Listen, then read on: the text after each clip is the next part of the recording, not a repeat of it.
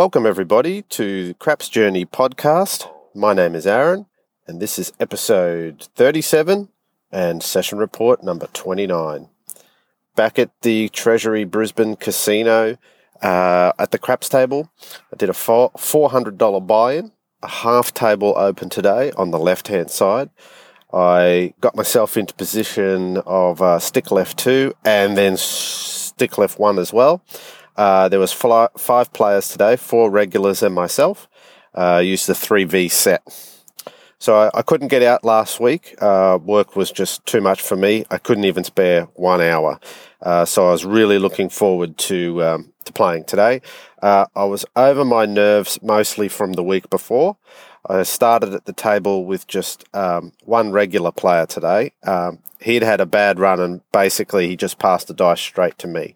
So I got to shoot 7 times today, which was nice. It's always good when you get to shoot multiple times. 13 rolls, 14 rolls, they were my longest throws today, but I made money on each of them, except for one, which I did a 0.7 out on. I followed a very basic pattern, followed a 66 inside working on the come out with my don't pass negative and positive progression on my own rolls. That's sort of my hybrid play. And then on the 66 on the inside, regress to 22 after 2 hits, and then you basically press up and out from there. So with the but then for the other roll, anytime I'm not rolling, I'll do a don't pass 3 play and a $12 inside on the 6 and 8. For other shooters, $6 each, 6 and 8, and then playing a don't pass 3 play, which I've talked about previously, which is a game within a game and sort of another play on the hybrid type of play. So having don'ts, but also do's, don'ts and do's, trying to pick up on the chop. So the plays basically keeps me in the game long enough to get me back around to not be bored and then get around to basically shooting again. Being able to regress is a beautiful thing.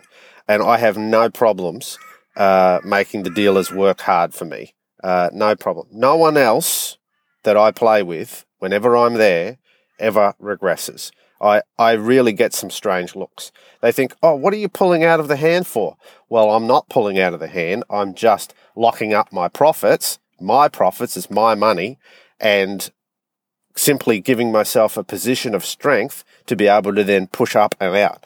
And invariably, the bottom will fall out of it, and they'll think, oh, maybe he was right to pull them down. But, they don't think that way. So, I mentioned to the dealers about the Golden Arm comp that happens in the US, and they just had no idea what I was talking about. And I really wanted to try and get the casino to have some sort of a craps tournament or a craps competition to try to build up as much player engagement as they can. But they just had no idea what I was talking about. I emailed the casino management this week with the idea to hold the Golden Arm comp in Australia, preferably Brisbane, because that's where I am.